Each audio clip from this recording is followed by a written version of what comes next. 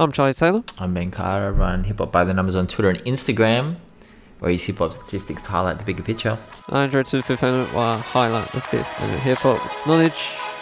It's a festival, ladies and gentlemen, on Digging Business.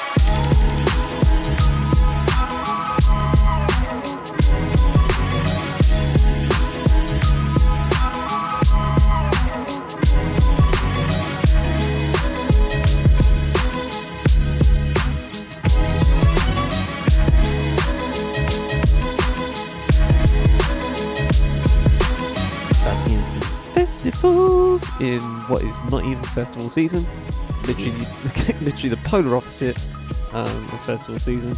But we're here. We're just built different. Hi Ben, how's your week been? What business is it? Well, festival season over here. We're transitioning into summer. There's a festival on. Well, nobody cares about the global south, Ben. All right. Yeah, the southern hemisphere. No one gives a shit about the southern hemisphere. We're garbages at football and no one. Nothing really going on. Trash weather. This week, man, got into some projects this week. I listened to that new Numbs project. It's decent. It's pretty good. I don't know. It just didn't feel quite as cohesive as the previous stuff I've heard from him. He got a bunch of different rappers, underground rappers, on each individual song. It was kind of like a compilation album. And it just didn't hit for me. The Black Shadori track was great. But yeah, that one it was good. Like, don't get me wrong. It's not as bad as Stormzy's album, but it just wasn't it wasn't up there. Foreshadowing. I'll end with the Stormzy album. I listened to Quando Rondo and Youngboy's album. It was okay. It started off good. The thing about it was I was really excited for it. It completely different to the Baby and Youngboy album from earlier this year. I can't even remember what it was called. That was horrendous. But Quando Rondo is one of the most incendiary and hungry and aggressive and energetic rappers in the game right now, like by far. And Youngboy can do that. Absolutely, he can do that. But I feel like, this was his like 7th project this year already. So I feel like on some of these projects, he's really, really sleepwalking his way through it. He's just like rinse, repeat. When he actually gets out of bed and like really, really starts spitting, like the track on the Games album, Drillmatic, which actually got taken down because the game didn't pay him his feature price. That's the Youngboy, man. That's the Youngboy that just like scorches the earth. So I was super excited because I'm like, Quando Rondo is going to come on here. This is an opportunity for him to pop up with Youngboy, show his stuff, just go crazy. And it just wasn't it, man. The first couple of tracks were great. They were really emotional. They were really powerful. That's another thing that Quando Rondo does really, really well. He talks about the emotional content and the emotional effects of everything that has happened in his life that he sees around him. And he does it really, really well, really affecting.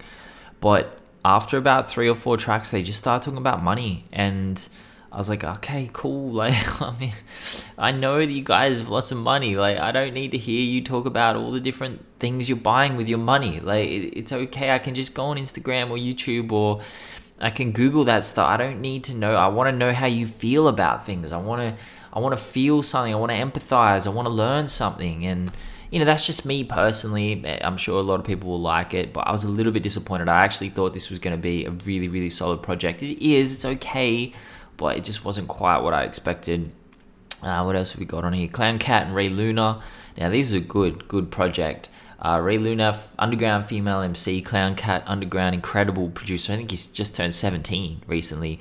The beats on here are beautiful. They're so incredible. There's some really dark content on here. I think it was the second track or the third track. They're talking about basically, wanting to end your own life and getting dragged down by your demons, and how you self-medicate and how you push through that, and how you live day to day whilst feeling like absolute garbage. And yeah, man, it was intense. The wild thing is that Ray Luna just skates. Like, there's a few guests on here, but no one comes close to her. I've never heard her before. I've never listened to her before. Definitely going to tap in because she's very adept. Her voice is well suited to these kind of beats. These kind of low energy. Not low tier. These are high tier beats, but low energy, kind of dingy, kind of dark, almost like I could hear horrorcore over the top of them, like really menacing at times from Clown Cat, which is different to a lot of the stuff he's been doing. This is, again, man, this guy has so much freaking range. It's unbelievable. I've heard him do like just standard beat tape beats, which are great. I've heard him do like really uplifting, triumphant production with some horns in it, which is great. Now I'm hearing him do like Griselda type production. Like, this is just amazing, man. It's so good. So I fully recommend checking that out. Ray Luna was great on that. Silk Money dropped an album, not last week, the week before. Great friggin' album. Wild. Listen, I'm not going to spoil it too much, but put it on, strap yourself in. The lyrical content is brilliant. It's fucking brilliant. It's going to hit you in the face. It's going to make you feel very uncomfortable at times. It should, at least. It should. If you are an active participant in modern society in any way, then you're going to feel uncomfortable at times with these lyrics. And that's the best thing ever, because he's saying some real shit on this album. Fully recommend it. What else have we got? I think that was it, apart from the Stormzy album. So I listened to the Stormzy album. It dropped, obviously, early in Australia. Look, man, I just didn't like it at all. I like the second track, the title. Look. You said it. What? Look. Yeah. I mean, you know, it just wasn't for me at all. Okay, so he's saying he's inspired by Igor.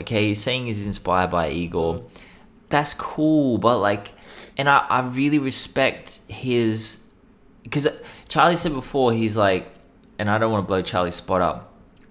Some other person that I know very well who also listens to Stormzy said before the album came out, sometimes Stormzy tries to like talk about or tries to appease all his different fans, because obviously he's a massive artist and he has fans across the spectrum. He makes all different kinds of music. I felt like he didn't do that on this album, which was a really good thing. I felt like he locked in, he tried to execute a concept.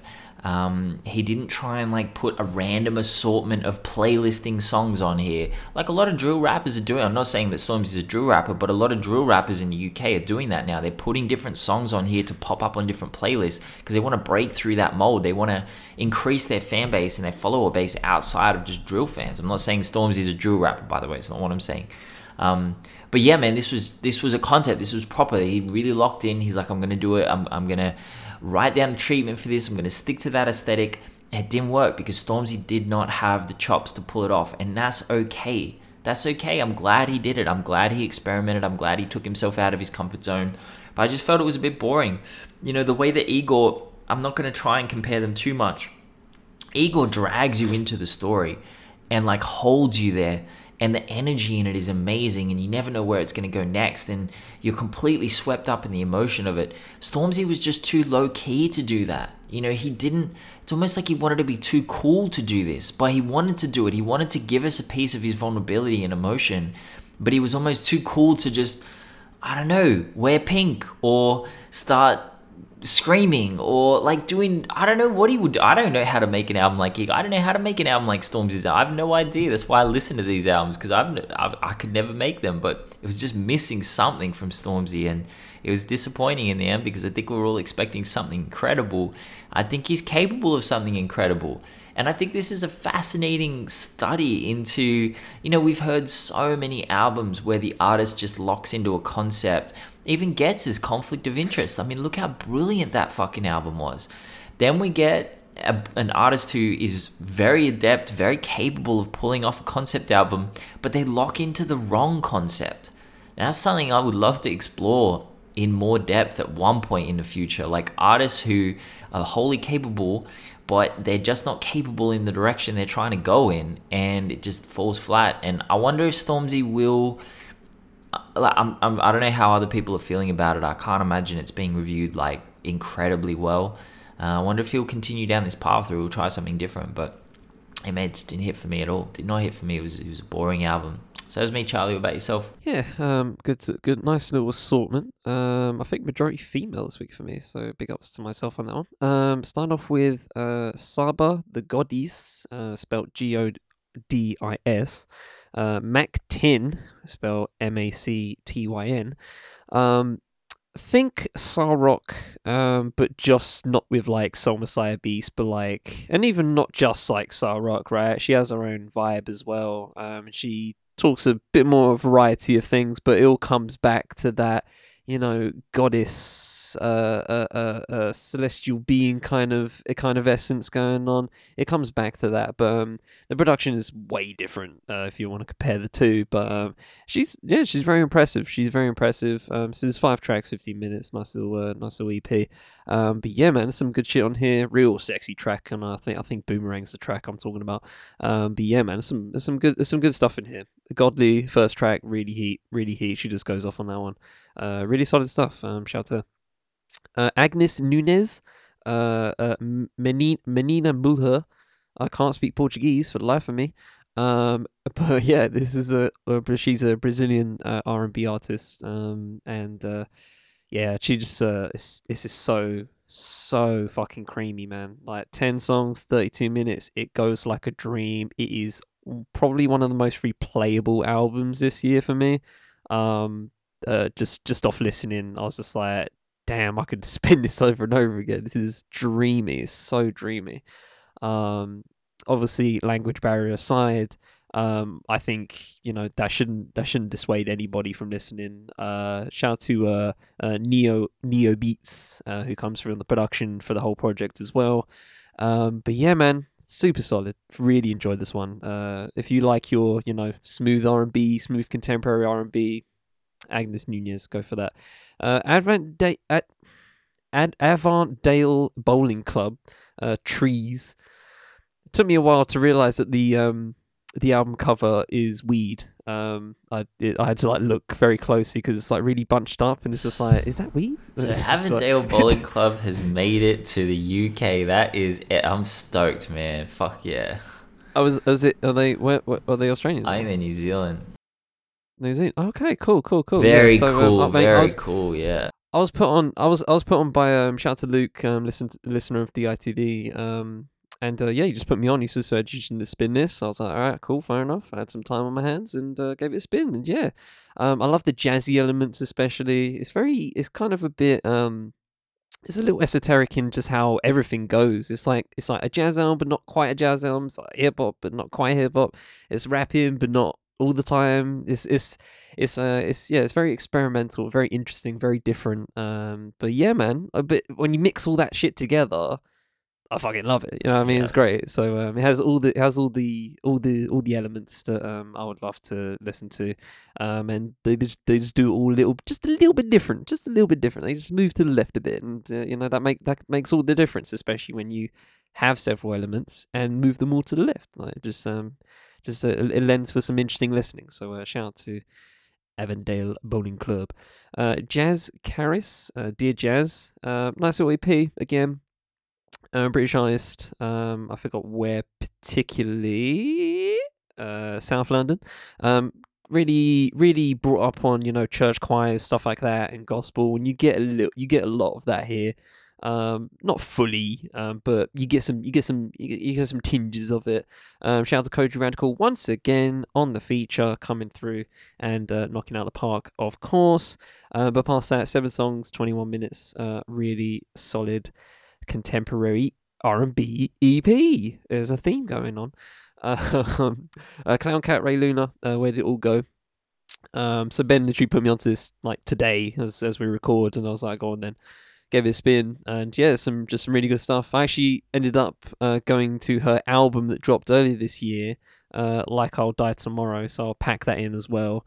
And yeah, it's just really, I mean, this is 11 songs, 29 minutes, but the album itself, but damn, she's just got some bars, man. Really introspective. Great, definitely just one of those where you kind of just want to read them as well and just like really take them in. And also shout out to just the fact that she put the producers on the track list. You can see them right there. She knows what time on the album. She knows what fucking time it is, and I'm here for that. So yeah, man. Just off that alone is a W for me. So shout out to Ray Luna. Cruz Patterson, Dogs in the Office. I was literally put onto this a few days ago. Sent it via email. He's a South African artist. Just getting the details up here, and this is some really really nice stuff. Actually, I really like it. He's based in you like this, Ben? He's based in Fremantle, Western Australia. Oh, poor bastard. But yeah, he's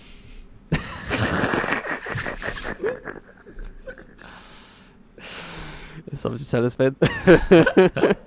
Give us the vibe. What's Fremantle like? This is a bit of a sleepy place. Not the Sleepy. Yeah, it's a bit backwards. It's out there. Backwards. It's definitely out there. It's not a place I'd choose to live. But anyway, some people probably love it. Okay.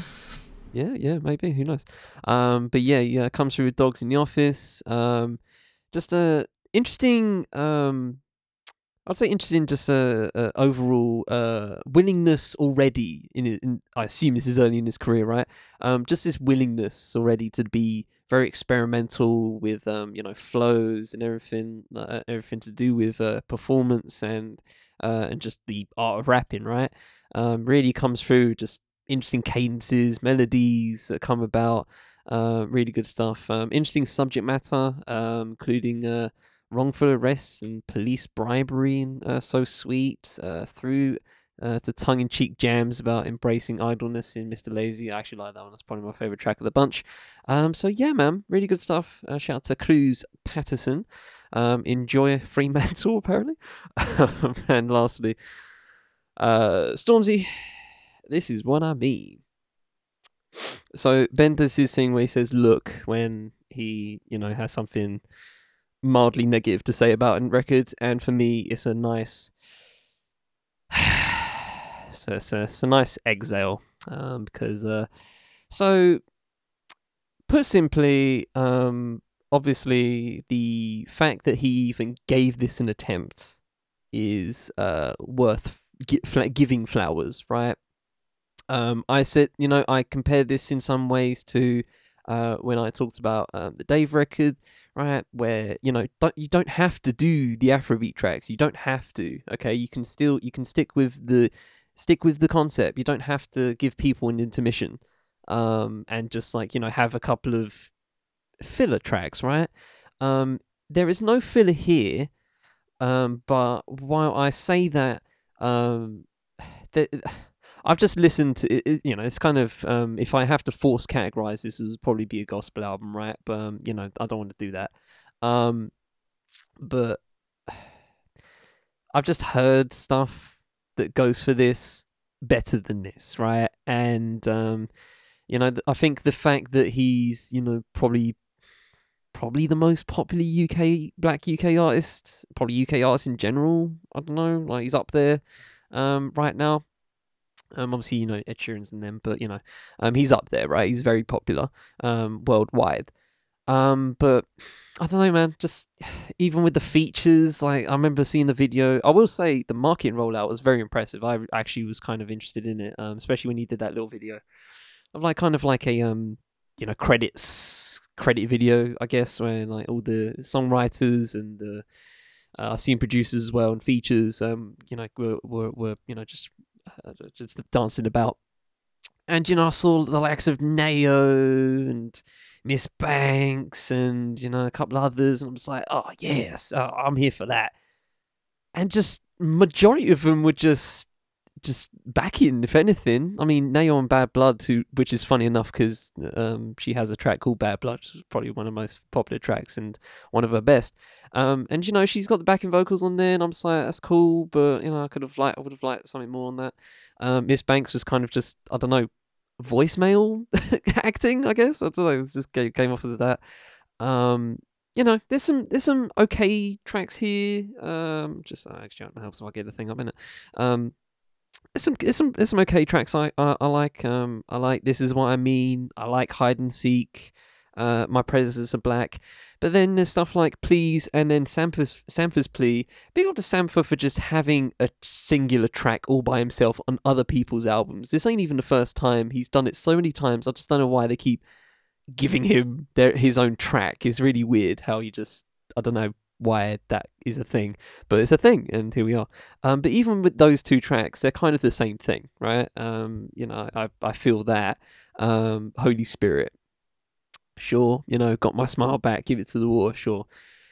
It's just not. It's just like Ben said. It just lacks energy on his front. There's so many tracks where he's just talking like this, and it's just very a bit like. It's just not. And again, I don't want.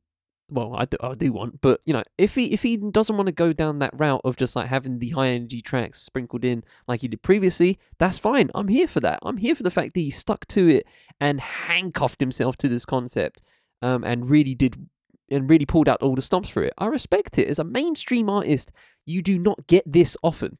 Okay, so I respect the fact, but in a vacuum, as just a listening experience, it's cool. It's there. Yeah. I've just heard stuff, of this nature that I feel like could just better, and I'd happily put you guys onto those. Salt, for example, just spin those, because that shit hits you in the gut every single time. But as mainstream albums go, it is a very clear departure from his usual work, and that might take a lot of people out of it. It didn't. I don't really rate Stormzy that highly, but yeah, it's for in a vacuum, it's a bit meh. But in contextualizing it with his career, because Ben obviously said try and put me out on Front Street, and no, that was someone else. I said that was also someone else who that wasn't Charlie. I got that wrong. No, yeah, well done for trying to put the two faces back in the two. But yes, I assumed that he was going to do just his usual stuff, but he actually subverted that, and I respect that, right? He subverted my expectations on that front, but I still didn't, enjoy it for what it was. In the vacuum of the album, I just didn't really enjoy it, even though I feel like, I see, obviously Twitter's a very, echo chambery place, but I saw some of the comments and people going like, "Oh, this is so amazing, so amazing." And I'm just like, I get it. I respect the vulnerability, and I respect the just the willingness to do this, because this will be if other artists did this, I don't know, man. I don't think people would fuck with it as heavy, but he's made that. There's a reason why Mel made me do it when on this album, basically. You know what I mean? So anyway. We'll leave it at that. I feel like I'm going around in circles. It's fine, but it's not. It's just not me. Not for me. But yeah, let's jump right in to our. I don't know. I guess this is just a fun thing we've thought. Excuse me. I thought up a few weeks ago. And I wanted to just see how. I said this to Ben after the last episode when we were talking about when we were thinking about this. I was just like, this would be an interesting conversation to do when you're trying to get to know someone, right? Asking them, what's your dream festival? Because I feel like that would, because it doesn't have to be music, right? Obviously we're a music podcast, so we're going to do music based, but if you just said festival for someone blankly, it might be a literature festival, it might be an art festival, who knows, right? But if we said specifically music festival in the way we're going to do this, I feel like you would get to know a person a lot, judging by how they do things and who they put on, and maybe where, and other details. But yeah. So the question of this episode basically is, what's your dream festival? And we're just gonna, I guess, might as well just go back and forth in categories and just see how what we got for each. But yeah, man, I guess a couple of not loose-ish rules. We're trying to go if it's depending on what the structure of the festival, right? If it's like a 1 day, 3 day, whatever, like a regular music festival anyway. We just judged it from like 10 a.m. to 10 p.m. right? Just so just so we keep rein ourselves in some way. Unless someone wants to do a 24-hour festival, feel free if you want to do so. But yeah, apart from that, free game. Where do you want to put it? Who you putting on? How many days, and other activities. So we'll go bit by bit. And let's start with let's start with days. How many days you got for yours? 2 days. Okay, 2-day festival. I've done a 1-day festival. Oh. Because I don't know. I feel like 2 day. I feel like I couldn't. If I was gonna do more than one, I would just kind of lose steam at some point. So I kind of wanted to pack 1 day with just like as much shit as I wanted to, as much shit as I can. You wanted to just call it pack at the that. shit, did you? Pack the shit. Yeah, pack. Yeah, that's not a word, that's not a term, but yeah, pack the shit.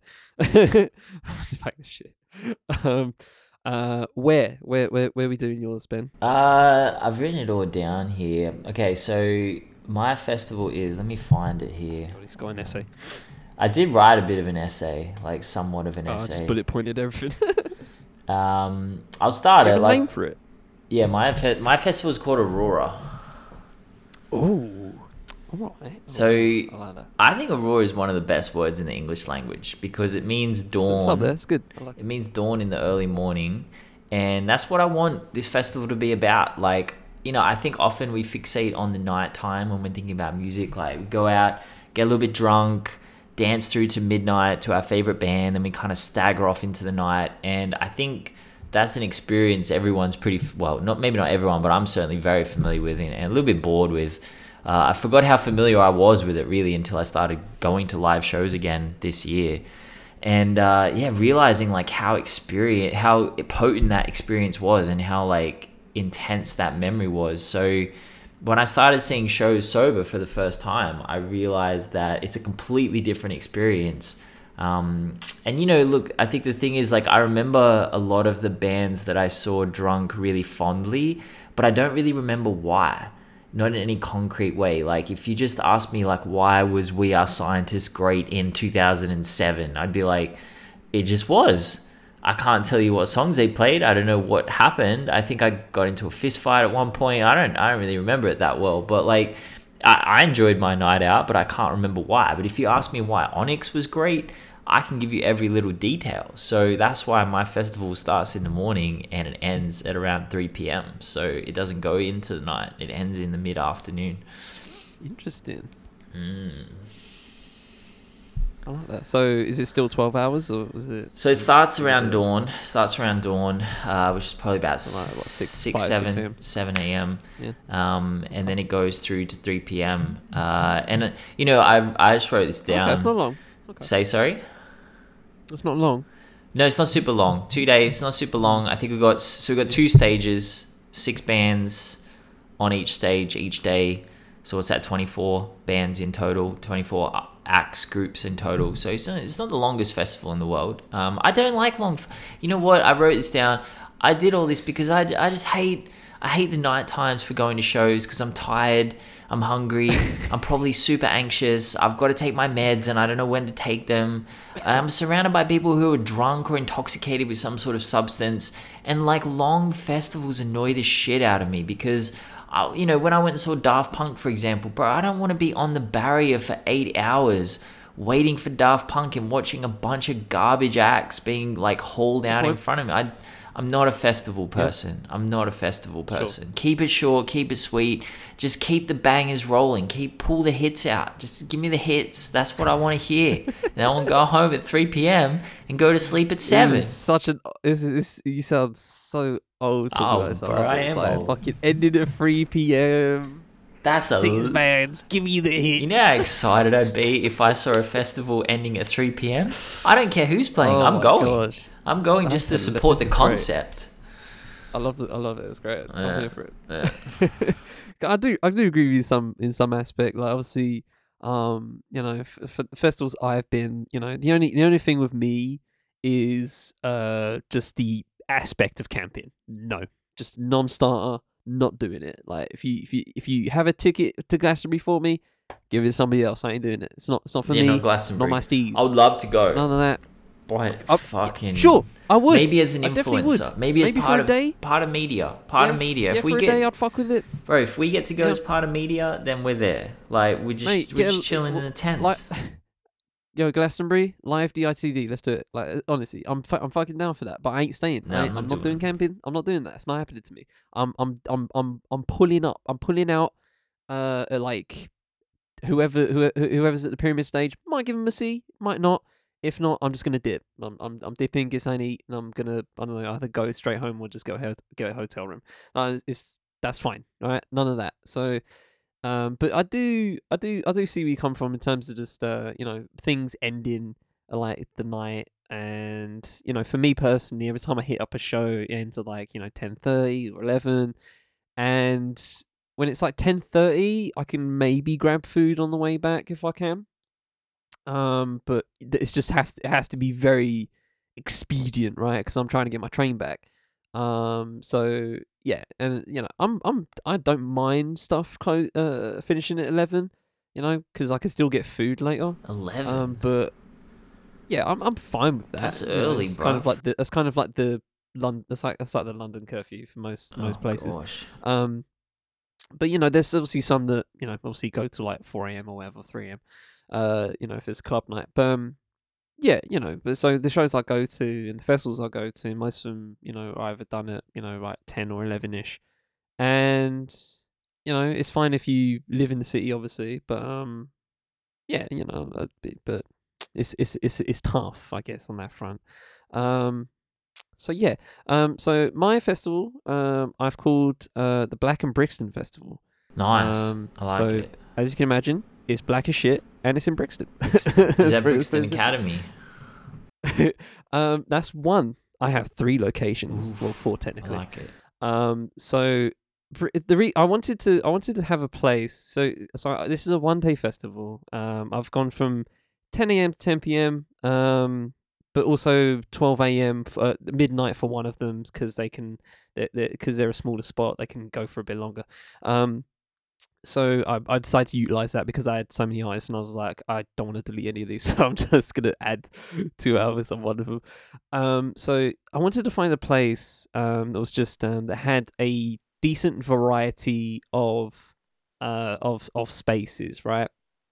So I was thinking at one point, I was thinking of somewhere like somewhere in Islington, because they have the Union Chapel and they also have the Assembly Hall, but I couldn't really think of a larger spot off the top of my head that's near there, because I want it all to be very near each other, like within 10 minutes of each other, right?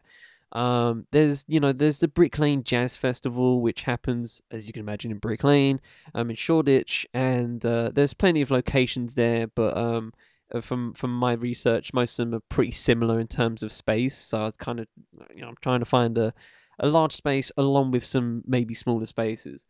So yeah, after that, I was like looking about, I was like thinking of places up and down. I was like, Brixton has a couple of places. I've been to a couple. So I decided on Brixton, and so the locations specifically is obviously the O2 Academy, as you mentioned, but also the Electric Brixton and also the Brixton Jam. So they're kind of Brixton Jam and Electric Brixton are kind of similar in I think capacity. Probably not. I think Electric Brixton has a bit more. But I think there's a decent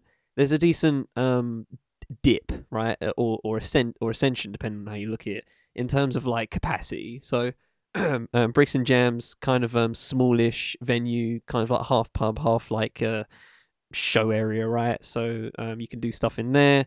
You can have like a food stall right outside as well. So if people want to get food there, boom, that's an easy spot. Electric Brixton is down the road about 10, 15 minutes away. On the other side of the underground station, so you can go there, and then that's a little bit larger. I saw Mick Jenkins there a few years ago, and it's a solid spot. It's fine. And then obviously the O2 Brixton Academy, which is right in the middle of the two, a couple minutes from the station itself, and that obviously is one of the more larger venues in London. So yeah, that's kind of the basis of it, and I gave myself since it was 12ish hours, I gave myself 36 eyes to do. to put in there. That's a lot. And it is a lot. And I don't worry, I got there quick. I was whacking the names out. I was like, oh yeah, that'll be good. Oh yeah, that'll be good. Oh yeah, that'll be good. I tried to have because the thing I realized quickly whilst trying to do this and was that when you have I tried not to base it on like who's large and who's not, right? Because I feel like there should be obviously the ones that are performing earlier are, obviously not the ones that are, like the ones that are quote unquote headlining. But I wanted to spread them out basically.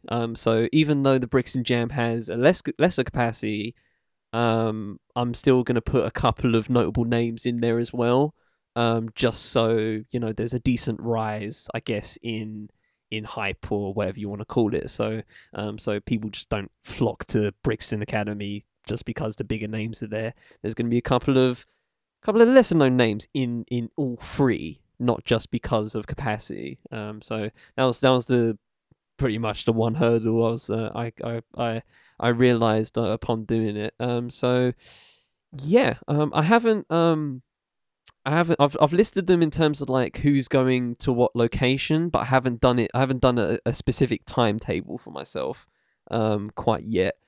So yeah, do you have any other activities other than the music? Do you have like, talks or workshops, anything like that? No, I haven't had anything like that. Heavy? I've kept it pretty low key. I said like, yeah, don't want to scare the the geriatrics. You don't want to scare the geriatrics. I mean, there's a couple of scary things in here. Don't want to give them sensory overload. Yeah, there's a couple of because this is our festival. We can do whatever the fuck we want at our own festival. So of course. There's two things. Like one thing I wanted to preserve was obviously the visual experience. Time. Say nap time. Yeah, there's nap time. There's an interlude where you can have. Actually, yeah. I hate napping. I'm not a napper, so there's no napping involved. You got to tough that shit out. Like I don't care if you're tired. Keep it moving. Keep pushing. All right. Yeah. So one thing, because obviously it's in the daytime, so a lot of electronic music, which is the main genre I listen to, needs a heavy visual experience. So there's a fully enclosed, immersive structure. So that whatever the act in that tent, whatever you want to call it, it can make it look like whatever they want, that room. It can be completely dark. Like I saw Autechre play in total darkness. I've never seen anything like it. I don't know how they got the Max Watts Theatre in Sydney to just be completely black dark, but they did it. It was amazing. And the other stage is obviously the main stage, which is located, and I've put it that where we are, we're in like just outside of Sydney. We're not too far from Sydney. You just go outside of Sydney, like even just 20 minutes, and you're basically in farmland. So, or like rolling hills. So it's just in like a farmland, rolling hill kind of area. It's pretty chill. It's pretty fucking chill. But we have to define a couple of things, because is alcohol served? And it is served, but like the thing about it is, the reason why I thought this would be a more sober thing is you can drink if you want, but I don't think too many people are going to be getting blitzed at like 6-7 a.m. in the morning. I think starting the live music in the morning is a pretty good alcohol deterrent, especially considering the acts that we're going to have on. I feel like smoking weed is going to be significantly more prevalent than drinking. Because, when I was younger, we started drinking as early as we could, as soon as we woke up on days like this. But I think we're going to be in the minority of those kind of people. But once the concerts are done for the day, the selling of alcohol actually ceases, and a bunch of market stalls pop up for food.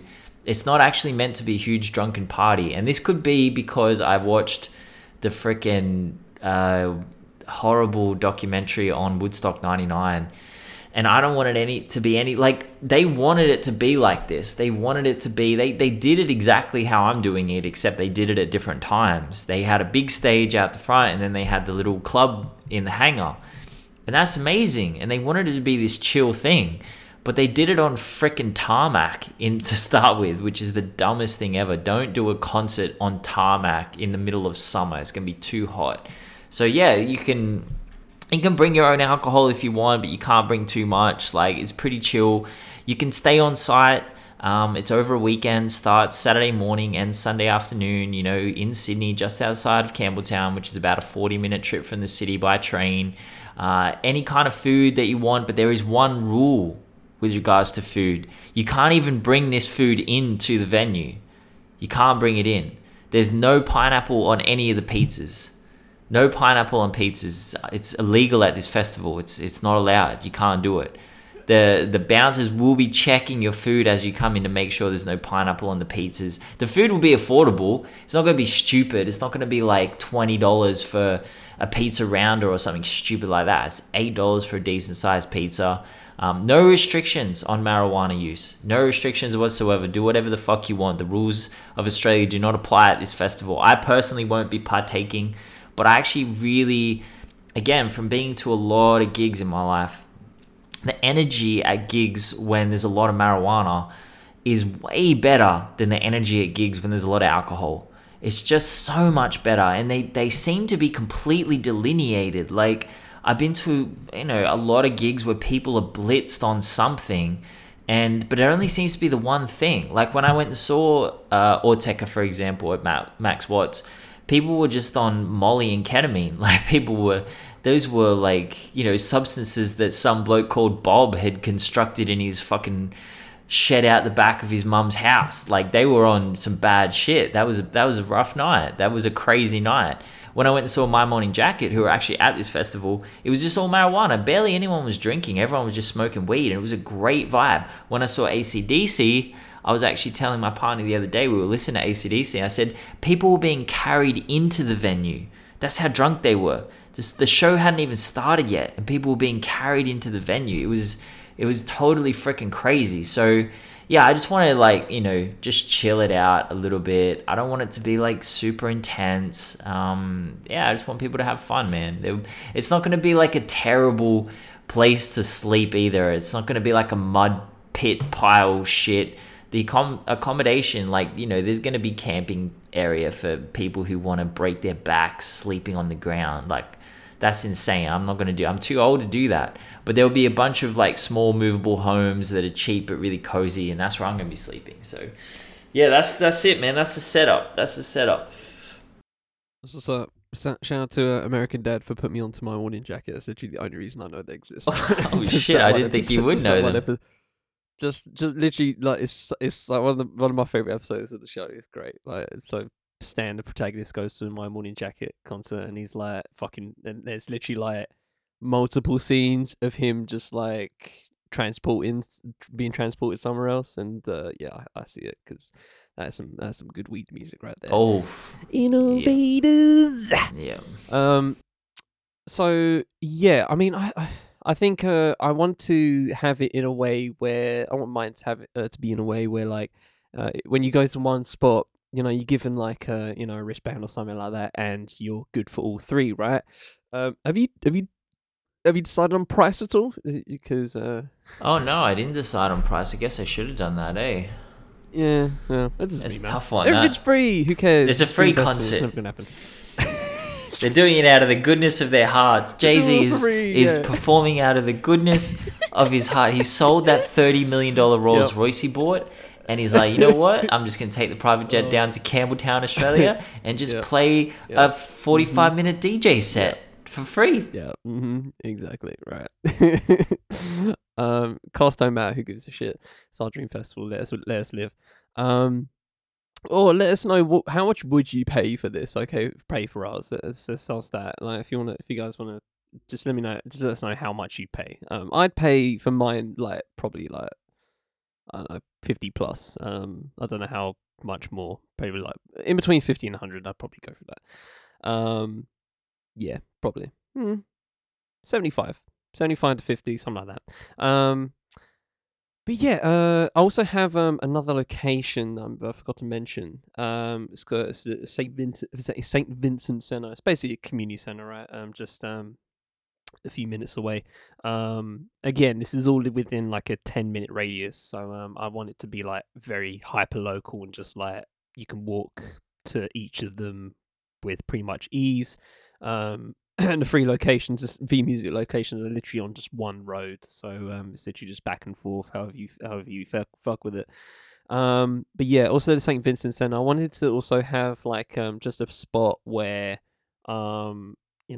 just have like intellectual talks, you know what I mean? Maybe like live podcast recordings in some ways. But yeah, I kind of just wanted to have those as well.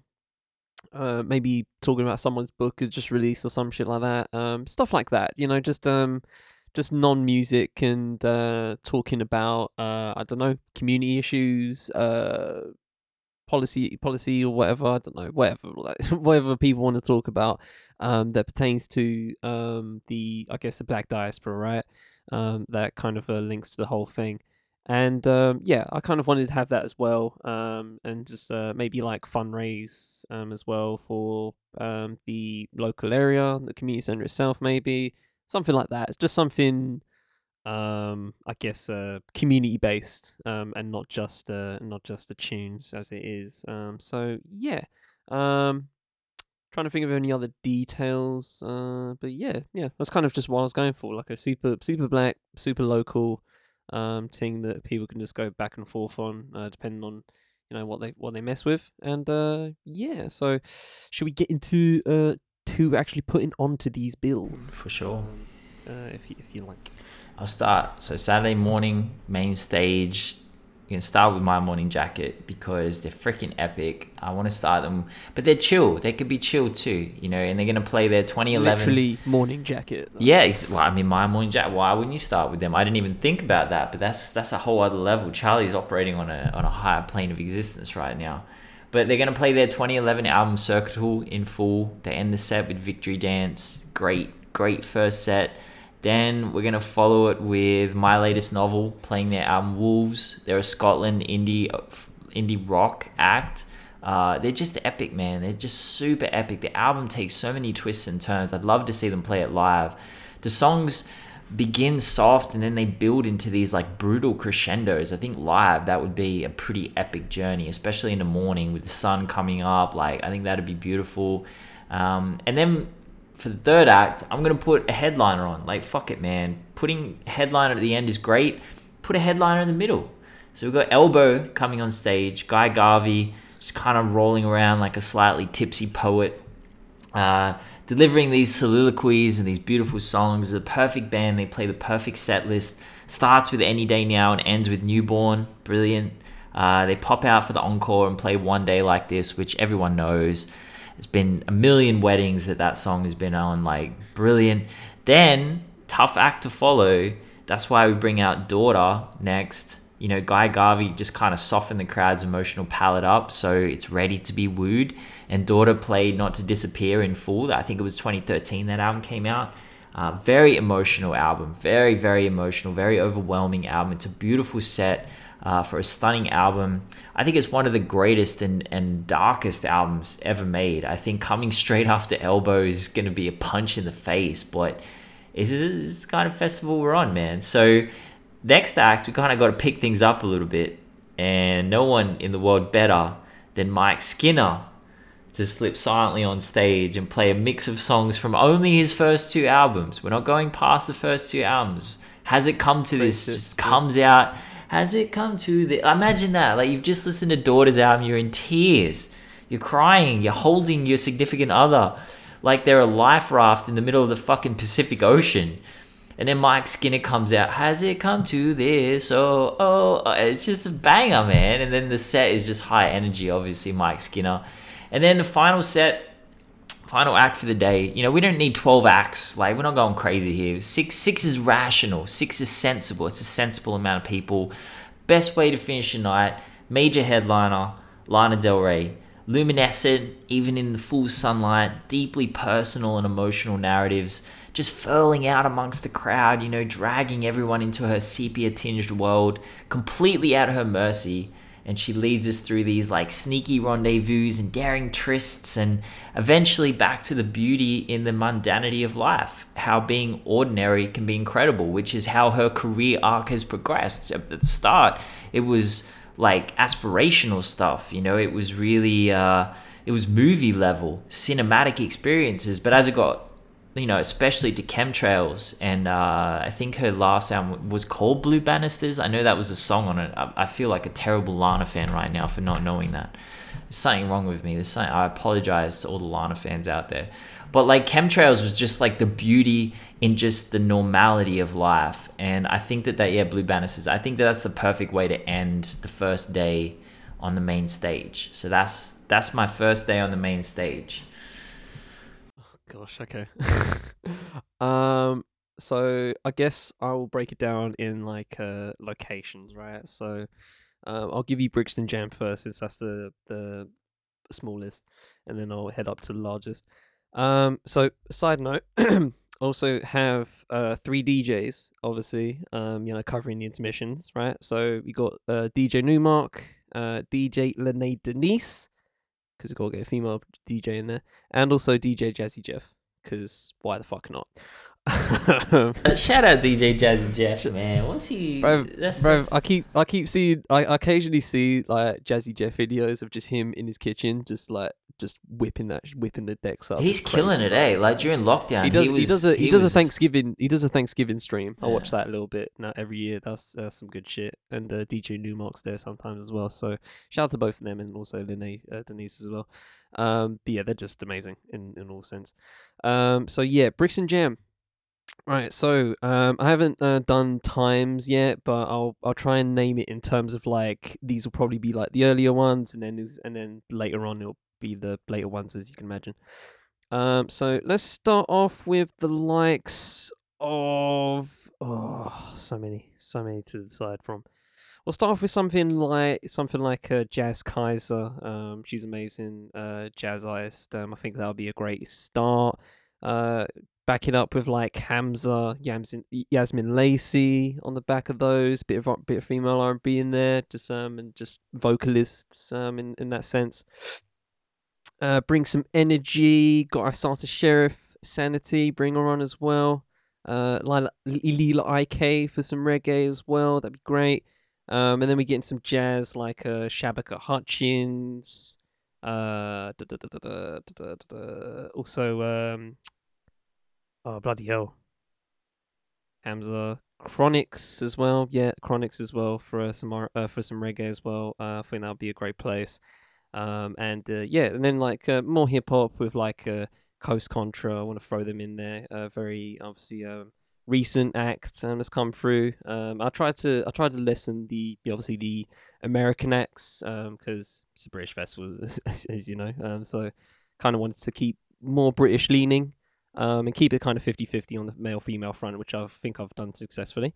And then end with the likes of Rhapsody and Ninth Wonder. I'll finish off on that one because I feel like that'll be a good finish to have both of those. So I saw them both at the Jazz Cafe a few years ago, and it was outstanding. And considering that Rhapsody's got some new shit coming out next year, I think that'll be a perfect time. So that's my Brixton Jam lineup. I kind of break it down in terms of like softer stuff at the beginning and just bring up some energy, kind of like I guess R&B-ish, jazz R&B, and then ending with some hip hop, I guess, and a little bit more energy on that front. So that's my one location on the Brixton Jam.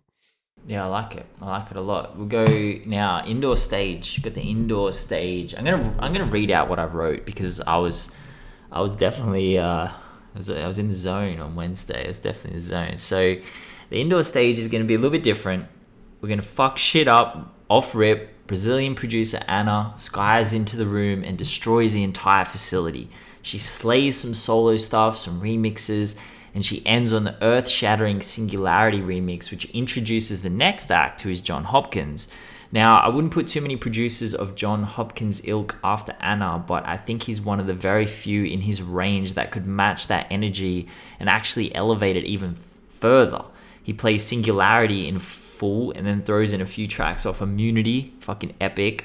Then we need to restore some order. We've had 2 people with laptops on stage. So we get Hot Chip wandering onto stage, 2 drum sets, 4 keyboards, 6 guitars, a cowbell. Fuck, Lord knows what else is on stage with them.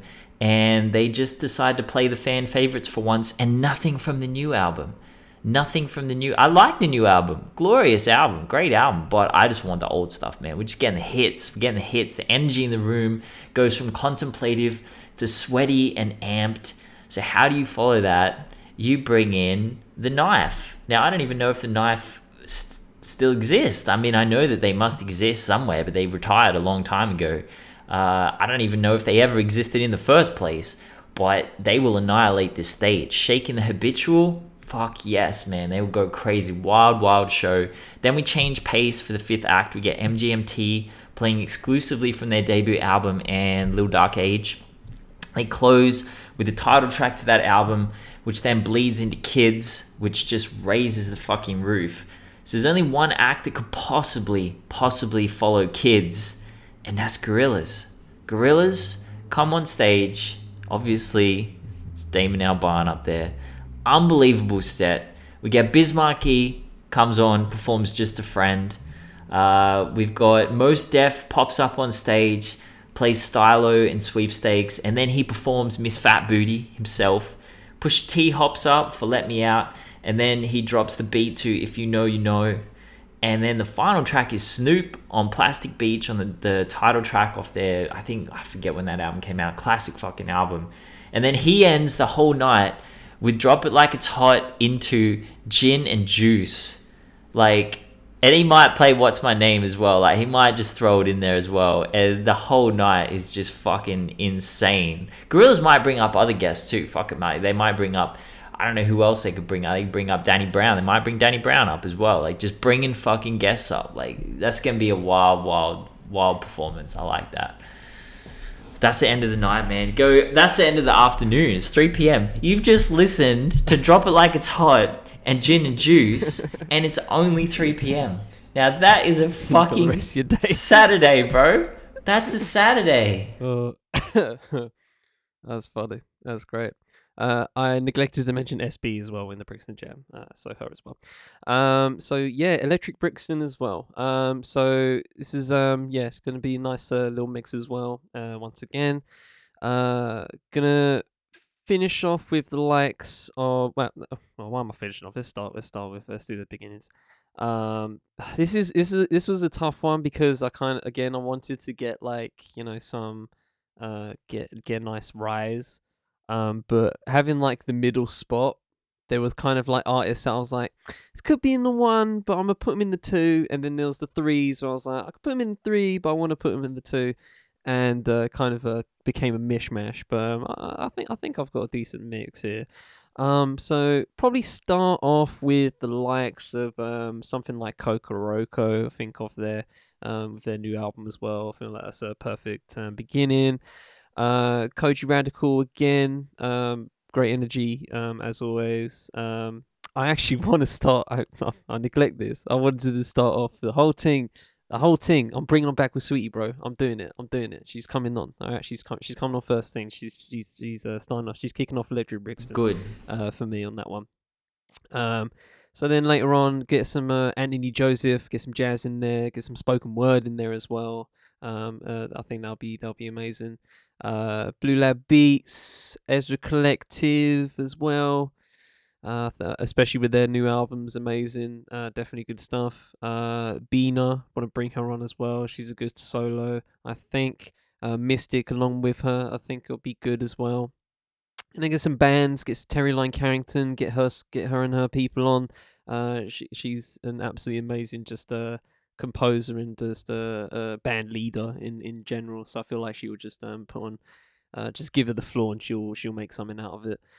Tank and the Bangers as well. I want to bring them on as well. That'd be great. Nice couple of groups right there. Kofi Stone, Joel Culpepper, some nice soloists as well. Obviously they're different in terms of music. Joel Culpepper more R&B / funk, and Kofi Stone more hip hop. But I feel like that'd be a good mix as well. And I think the headliner overall would probably Protege as well, bit of reggae. Can't miss some of that as well. And I think that ends it with, if I check it correctly, ending with Robert Glasper as well. I feel like it'd be a great headliner towards it. Definitely bring some guests on. I saw him earlier in the year. Shout out to Ryan, who practically climbed onto me when Common came through. Literally tried to put me in the headlock in excitement. I was just like, so yeah, I feel like Robert Glasser would be a great finish for that one. That's a great finish. Great finish, I reckon. All right. Next day, Sunday, outdoor stage, block party, opening up. Crazy energy, crazy freaking energy. Their new album is actually really good. A lot of people don't like it. And those people are wrong. They're just wrong. I think it's incredible. They start the set with day drinking. It still comes to the fucking festival. Exactly. I mean, they start the set with day drinking. So, like, I think that's perfect. If you've been brave enough to wake up at 6 a.m. on a Sunday morning and you're drinking at 6 a.m. on a Sunday morning, you deserve a song like Day Drinking. It's for you. It's all for you. And then they obviously go back to their first two classic albums. Maybe Song for Clay. I don't know what they finish with. I don't know, maybe Banquet. Block Party got hits, man. They got hits on hits on hits. Then we get Helicopter, Octopus, 3x3. This is a million of them. This is just a great band.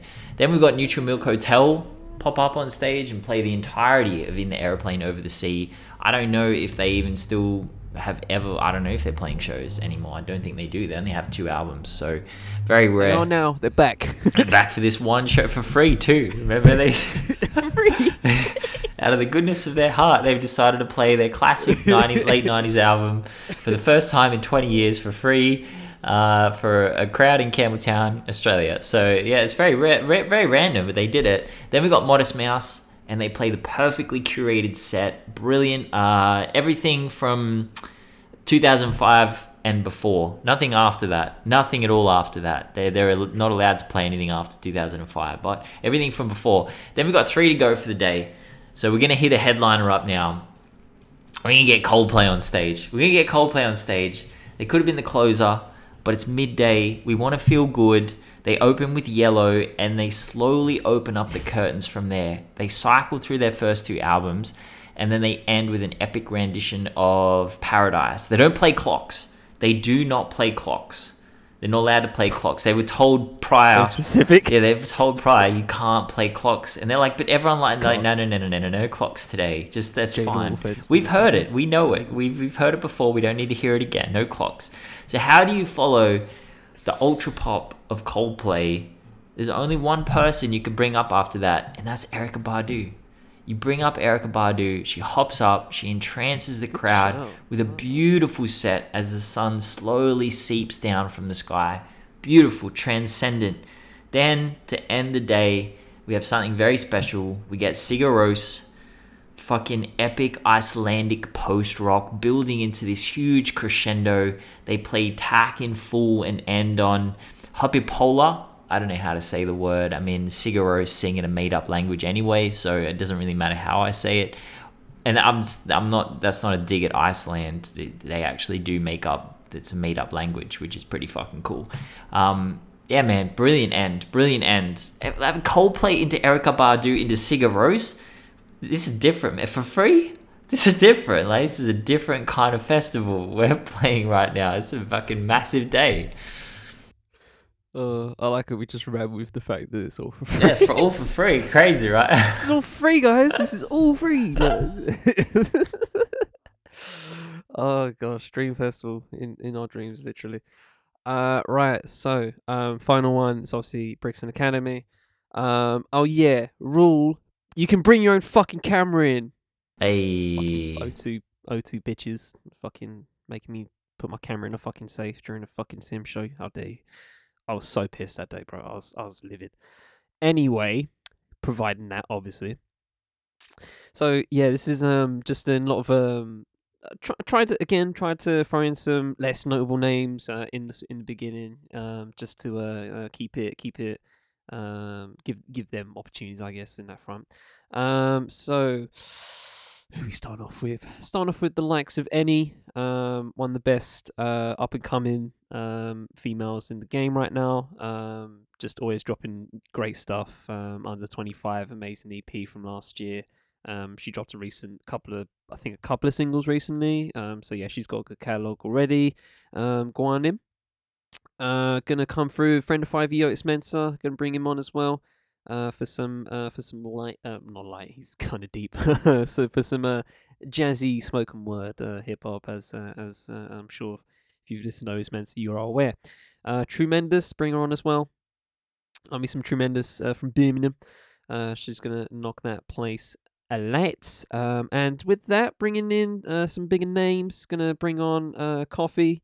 I think she'll do some good stuff. Jordan Muldrow as well, probably before Coffee, specifically. But yeah, her as well. Coffee, then probably like Sampa the Great. I think her live shows are just getting better and better. Like every time I think she recently performed in Zambia, like her last show of the year the other night. Shit looked amazing. Afrofuturism, just dedication is just really just going from strength to strength every time I see any clips of her doing things. It's outstanding. So shout out to her. And then this is the tough one because I don't know how I would like split the rank these up, right? I don't know who would you count as like headlining, or because I feel like for different reasons I would love them to be there. I think out of the four, I think it's four. 1, 2, 3, 4. We'll go with Law Kana next. I think that'll be great right after Sampa the Grey. I think he'll go well. And then we have a top 3 of either Salt, Little Sims, and Common. So I don't know how I would break that up. Probably Salt, and then Little Sims, and then Common to finish off. I feel obviously Little Sims and Salt have a very close relationship artistically, so having them going back to back is just a no fucking brainer.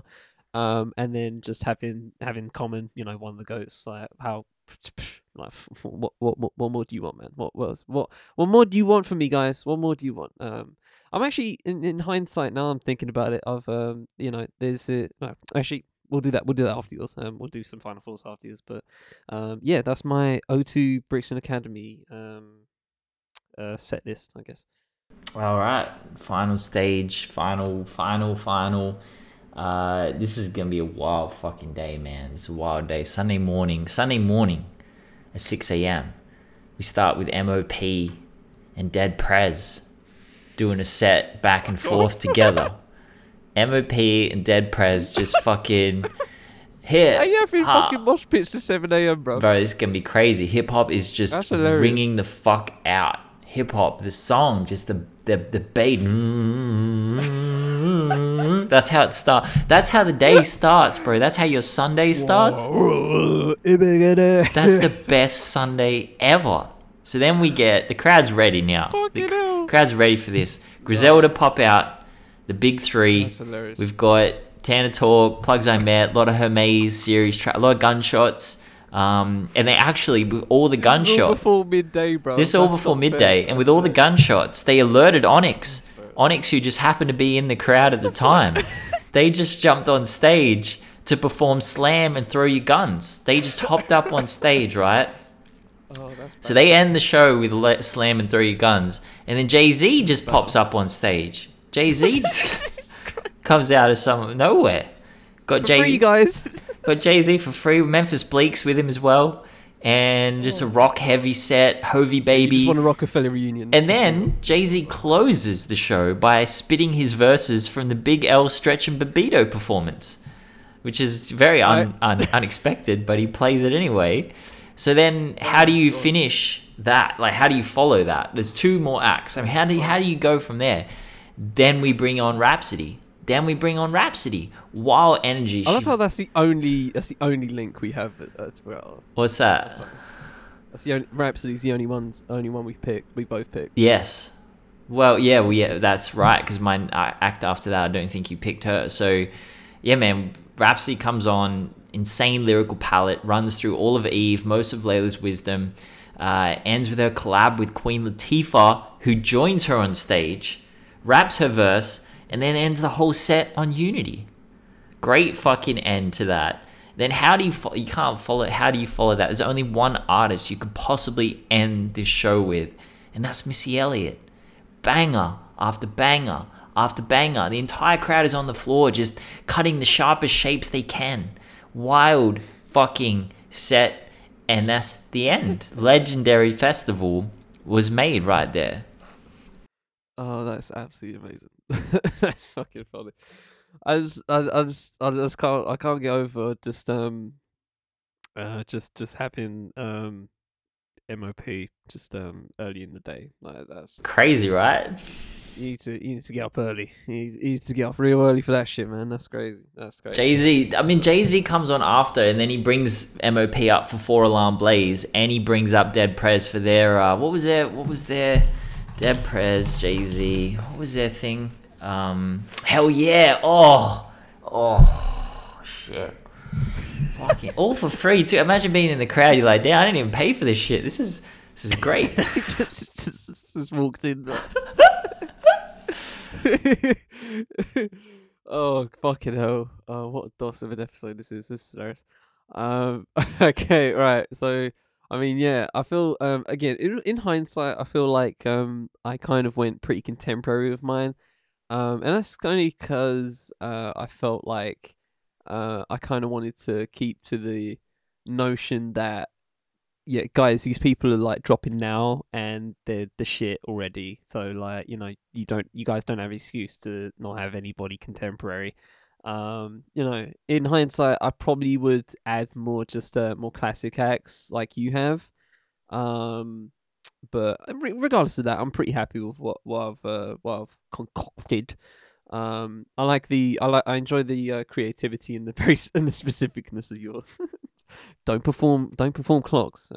We've heard clogs. Don't perform clogs. Yeah, we don't need clogs. So yeah, I respect I respect that heavy. I respect that heavy. But yeah, man. If only there was such a concept as instant transmission, where you could just beam yourself from place to place. So you could do bends, and then after 3 p.m. you can come to mine. You know what I mean? Perfect. Just beam on over, just in time for the likes of Sims and Common and Robert Glasper and etc. etc. So yeah, man. So yeah, the Aurora Festival and the Black in Brixton Festival. That is it. That's amazing, and all for free. Once again, all for Genius. free of charge. All for free. All for the great price, low price of $3.99. So yeah, we'll finish there. And on a lighter note, what have you got for us? If anything, Ben? Oh, lighter note this week. I don't know. Have you got anything interesting? No. Apart from the fact that I literally have not watched a single second of World Cup, and I'm proud of myself for that. Very very happy with my dedication to it. I mean, I've had some work on this past week, so I've had kind of like a reason not to. But regardless of that, my pops asked me if I wanted to see the England game, with him, USA, and then he texted me right after the game. He was like, "Well, good, good you didn't come, because fucking hell, that was boring." That was boring. So, yep. The game was mad boring. A birdie told me it was boring. So yeah, got lucky with that one there. But yeah, man. I don't know, nothing else really. Just preparing for Christmas and all that shit. Just getting people things, and yeah, just getting ready for that. It's already cold as shit. So I'm just trying to just stay warm throughout the day and hope I can make it to my bed by the end of it. Yeah. I do have a show I'm hitting. I think not next week, but the week after. Let me check. Yeah, it's in 2 weeks. It's in 2 weeks' time, so I'll talk about that next episode. But yeah, man. Just apart from that, pretty nothing else. I'm just literally obviously hiatus is in full effect. No more WG for the next. Well, technically there is stuff for WG. So little mini series coming on that one. If you guys want to tune in, please do. But yeah, man, it's just gonna be the ITD and writing, hopefully, and listening to music listening back to stuff over the year. So that's kind of my December in a nutshell, and I'm excited for it to just be just be chilling and just getting back into the writing things and writing about stuff and finish the hip hop essay. I'm gonna schedule that up, and yeah, man, looking forward to everything coming during the December month. Apart from the fact that it's gonna be cold as shit, because that's not my steez. Oh, and but I don't know if anybody else does this, but I kind of challenge myself to not hear Mariah Carey good luck. until Bro, you know what? You know for what? as long as possible. We went for a ride yesterday on our bikes, right? Okay, and we rode to this random like place next to the harbour, Yeah. and you could barely hear anything. Like we were quite far away from the harbour. You could see everything. People on boats having a great time, and this boat goes past, and they must have had "All I Want for Christmas Is You" at like the most ear-splitting volume, because we could hear it probably like 500-600 meters away across the water. So it was not even December, bro. It's 27th of November, and I'm like, what are you? Bro. Why are you doing this to us? This is not fair. It was so unfair. I mean, to be fair, my bike sounds like they opened up hell and like let everyone out of it. So I can't really say anything. I'm pretty antisocial in that way. But like, come on now, that's a whole other level. That's awful. Yeah, check your noise pollution privilege, Cody. I heard it in a much more annoying and just minuscule way, and it just pissed me off because it wasn't even significant. But I got it in a voice message. What? So someone was talking to me on a voice message, Oh, it was and I could playing. hear it in the background, and I was just like, That's frustration. "Fuck's sake!" That's frustration. I was like 25th. I chalked it there. 25th of November, not even in December yet, and I've already heard Mariah Carey. Just it's so impossible now. It's actually genuinely impossible to not hear her. Like it's so weird. I don't get it. I like you guys just willingly giving That's her horrible. money. It's so weird. Nah, to it's me. fine. Mariah Carey deserves money. I'm not mad at that. Weird It's to better than me. Michael There's so Bublé. many Christmas shit out there, like and people just default to that. Nah, It's I'm not mad like at that. bro, it's a meme gone wrong. Let's be real. It's a meme gone wrong. That's all it is. Like people weren't. It's a fine song. It's a good Christmas song, but fuck, like overdoing it. In the words of RS, you're overdoing it. You're ruining it. Let Anyway. me just end on my little rant, because I said this, and it is World Cup related, but I think it just needs to be said with just common sense, just straight up common sense. The whole yellow card thing for wearing the armband. If you're defending FIFA, if you're defending Qatar, if you're defending the players, there's something seriously wrong with your value system.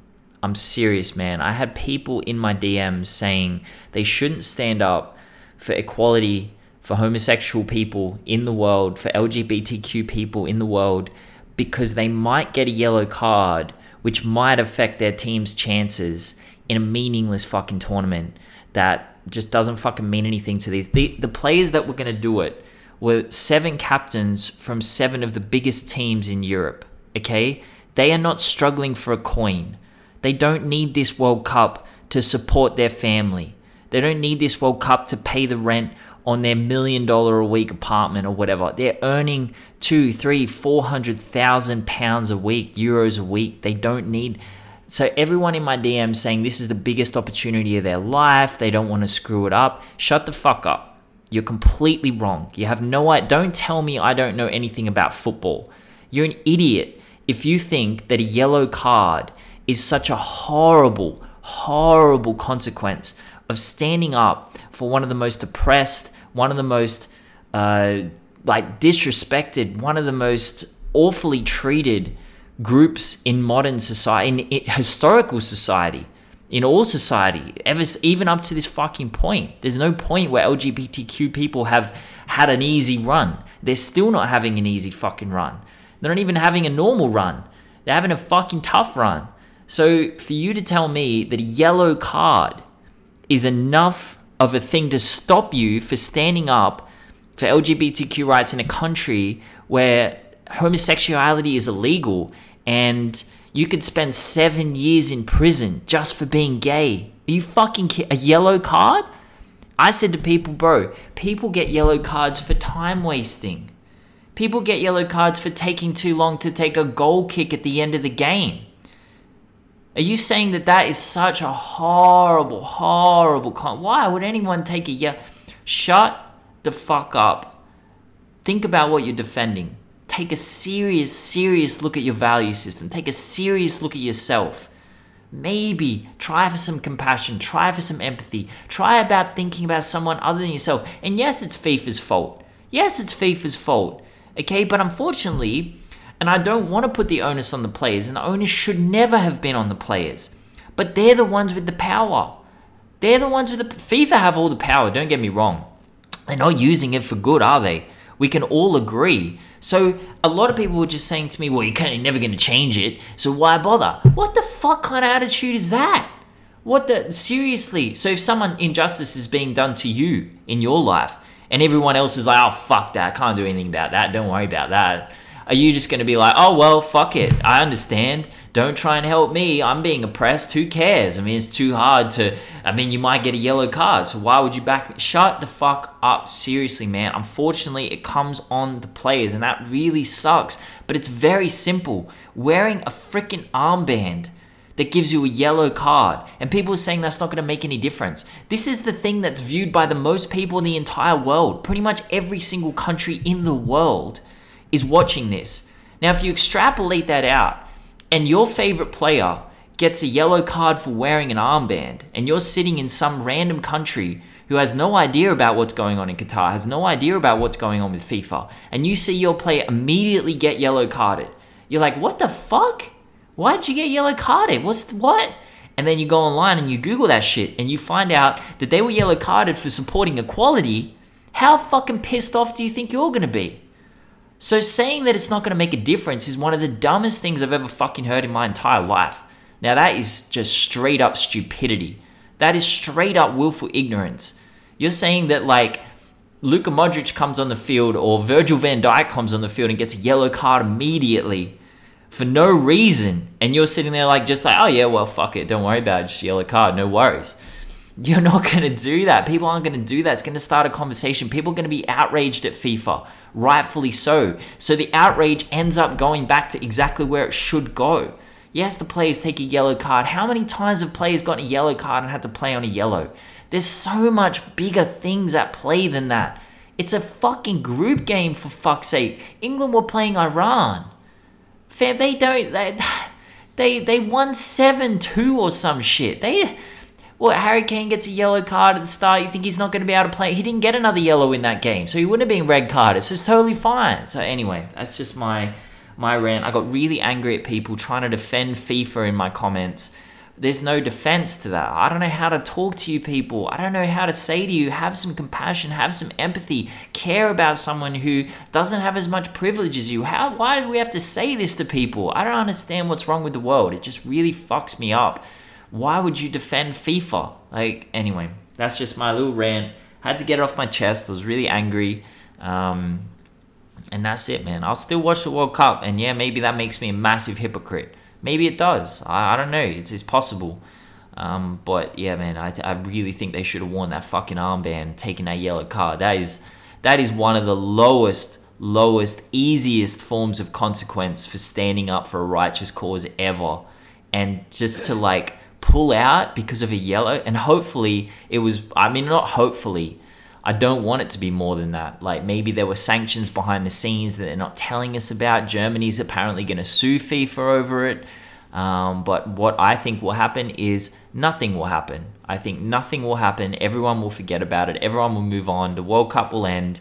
And in 3 or 4 years' time, no one will, fucking 3 or 4 months' time, no one will even remember it. And I think that's really disappointing. And I think those players, it sucks that the onus falls on them. It really does. It shouldn't. They shouldn't have to do that.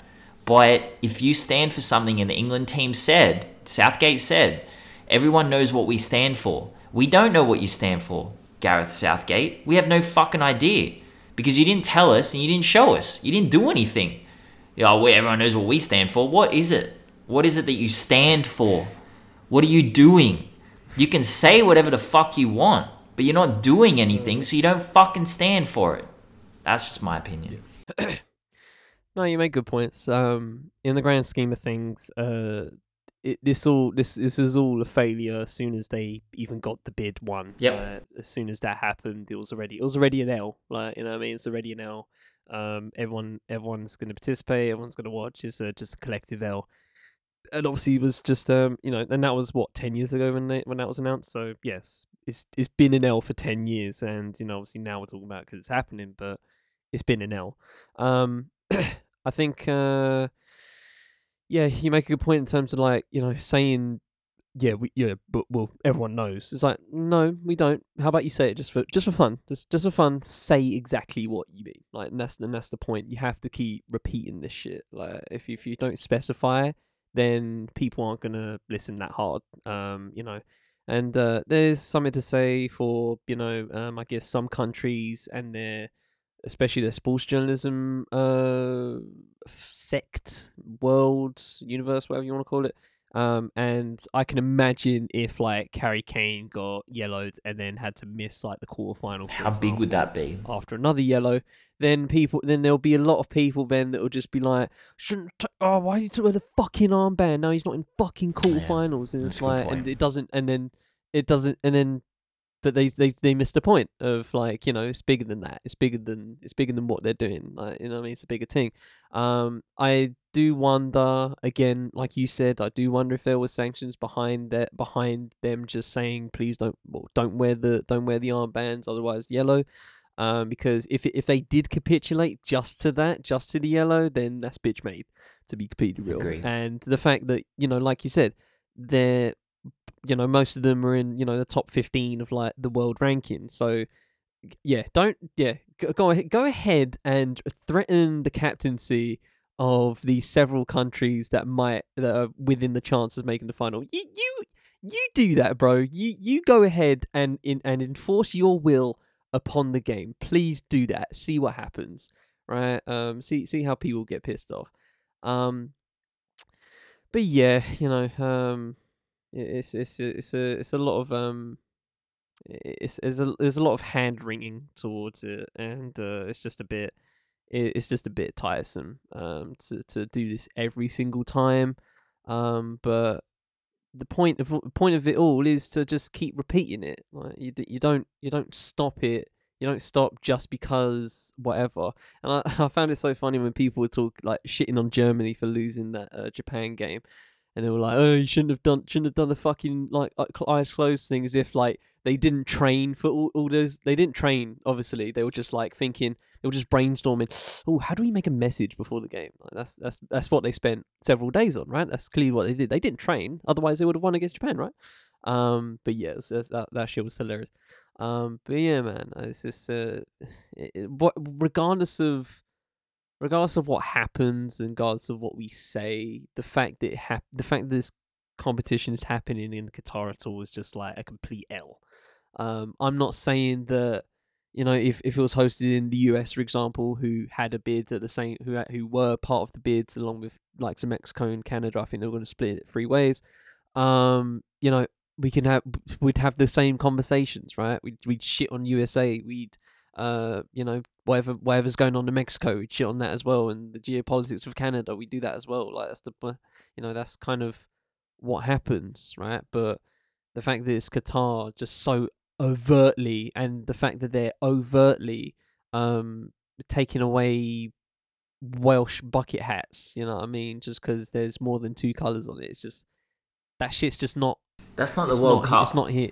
That's not football. That's not football. It's not. It's not football. Just, yeah, exactly. And a lot of people said to me like, "What difference is this going to make if they wear the armband?" And I said, "How many gay footballers do you know?" And they're like, "Well, no one gay plays football." Why the fuck do you think they don't play football, fam?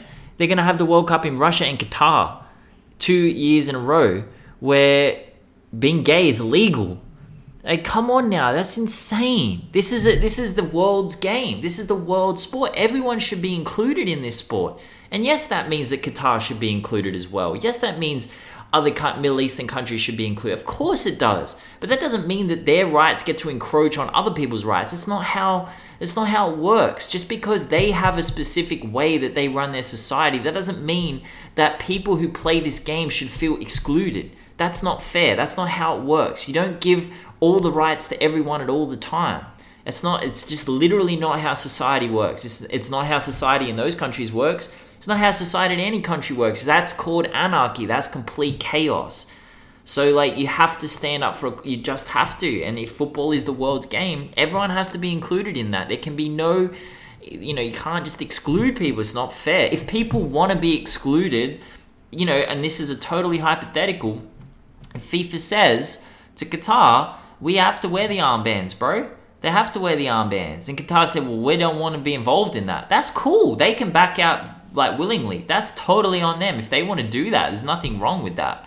You know what I mean? That's a whole different conversation. But, yeah, anyway, man. It's the fucking world's game. Everyone should be included. And as a minor note, well, it's not technically minor. It's very major, but a minor note in terms of just how much I want to talk about it. But, the fact that, again, Qatar, very hot. And yet people are talking about the stadiums being mad cold, and they said they were going to be net zero, and I'm still waiting for evidence on that front that they're going to be that the whole competition's net zero.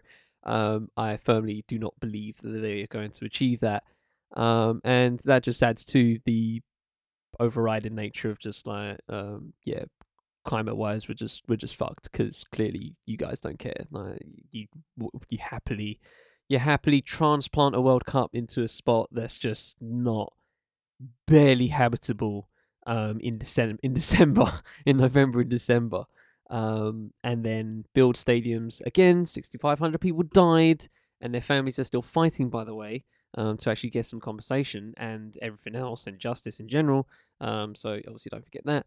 But yeah, just on the climate side, it doesn't make sense, like, to have these stadiums built and then probably not going to be used afterwards. It's just banter. You're just making a mockery out of just everything existential that probably matters here, and just for a bit of footy, like, it just doesn't.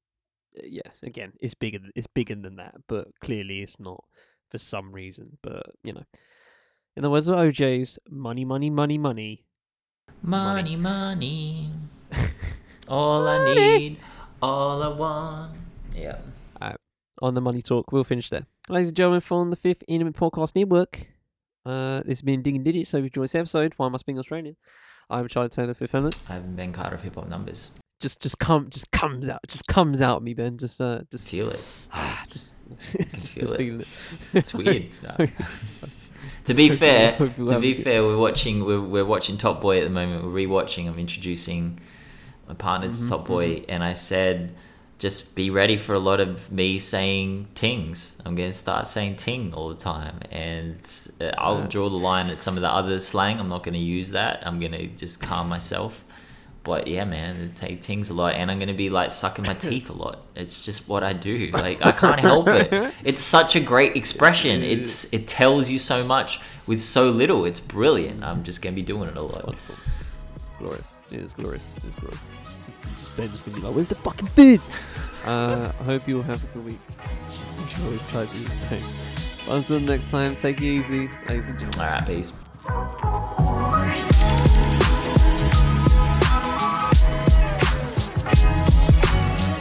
Digging in Digits is produced by me and Ben Carter. The show is edited by me. Music for this show is Peace and Video Games by Bonus Points. Thanks to Chill Up Music for the ability to use. Socials for the Fifth Element, Hip Hop by Numbers, Bonus Points, and Chill Music will be in the full show notes, as well as the names of projects reviewed wherever you're listening. This has been a Fifth Element podcast and production. Thanks for spending time with us. We shall see you next time on Digging in the Digits.